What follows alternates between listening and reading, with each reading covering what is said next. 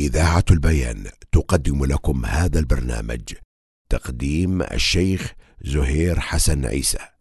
الحمد لله والصلاة والسلام على رسول الله. أما بعد، أيها الإخوة الكرام، السلام عليكم ورحمة الله وبركاته. ومع هذه السلسلة قطوف من السنة.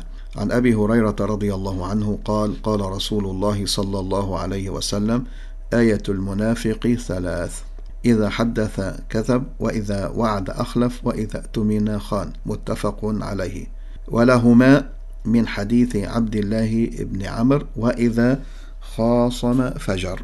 قال ابن رجب: النفاق في اللغة هو جنس الخداع والمكر وإظهار الخير وإبطان خلافه، وهو في الشرع ينقسم إلى قسمين: النفاق الأكبر، وهو أن يظهر الإيمان بالله وملائكته وكتبه ورسله واليوم الآخر، ويبطن ما يناقض ذلك كله أو بعضه، وهذا هو النفاق الذي كان على عهد رسول الله صلى الله عليه وسلم، ونزل القرآن بذم أهله وتكفيرهم، وأخبر أن أهله في الدرك الأسفل من النار. النوع الثاني النفاق الأصغر، وهو نفاق العمل، وهو أن يظهر الإنسان علانية صالحة ويبطن ما يخفي أو يخالف ذلك. وأصول هذا النفاق يرجع إلى الخصال المذكورة في هذا الحديث التي ذكرها أهل العلم رحمهم الله.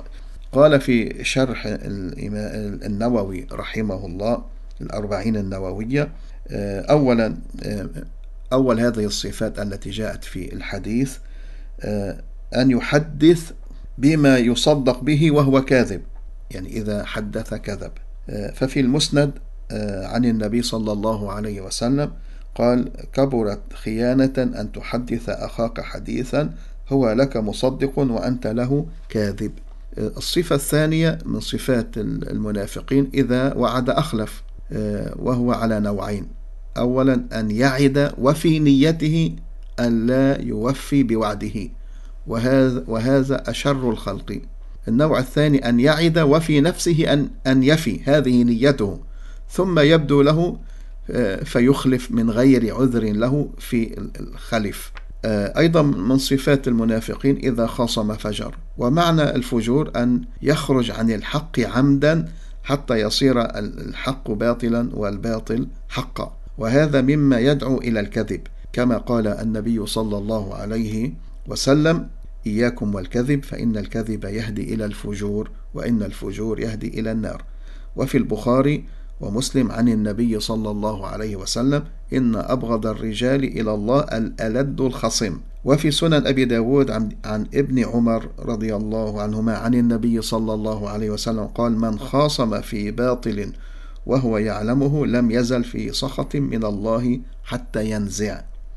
وفي رواية: من أعان على خصومة بظلم فقد باء بغضب من الله.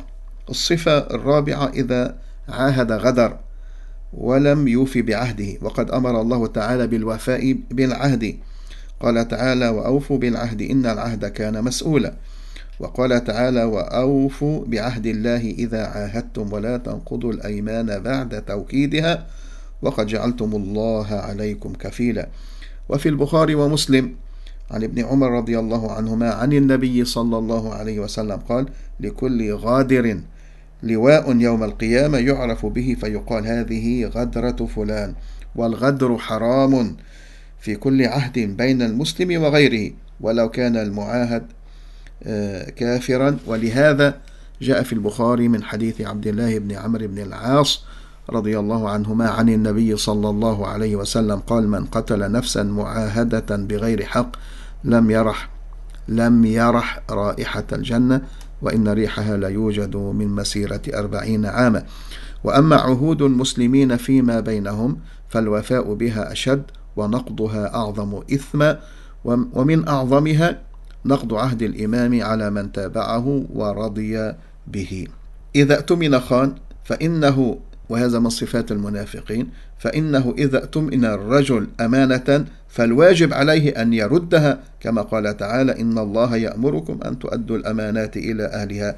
وقد أخرج الترمذي وأبو داود من حديث أبي هريرة رضي الله عنه أن النبي صلى الله عليه وسلم قال: أد الأمانة إلى من ائتمنك ولا تخن، من خانك فالخيانة في الأمانة من خصال النفاق.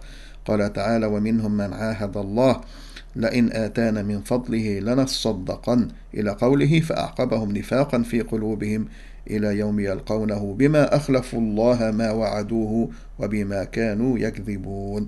وقال تعالى: إنا عرضنا الأمانة على السماوات والأرض. وحاصل الأمر أن النفاق الأصغر كله يرجع إلى اختلاف السريرة والعلانية، كما قال الحسن البصري رحمه الله. وقال طائفة من السلف: خشوع النفاق أن ترى الجسد خاشعا والقلب ليس بخاشع. فنسأل الله السلامة لنا ولكم، ونعوذ بالله من صفات المنافقين.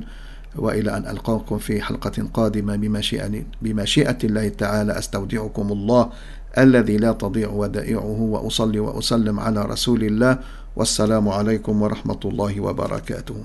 قدم لكم هذا البرنامج من إذاعة البيان من سيدني، صوت أهل السنة والجماعة.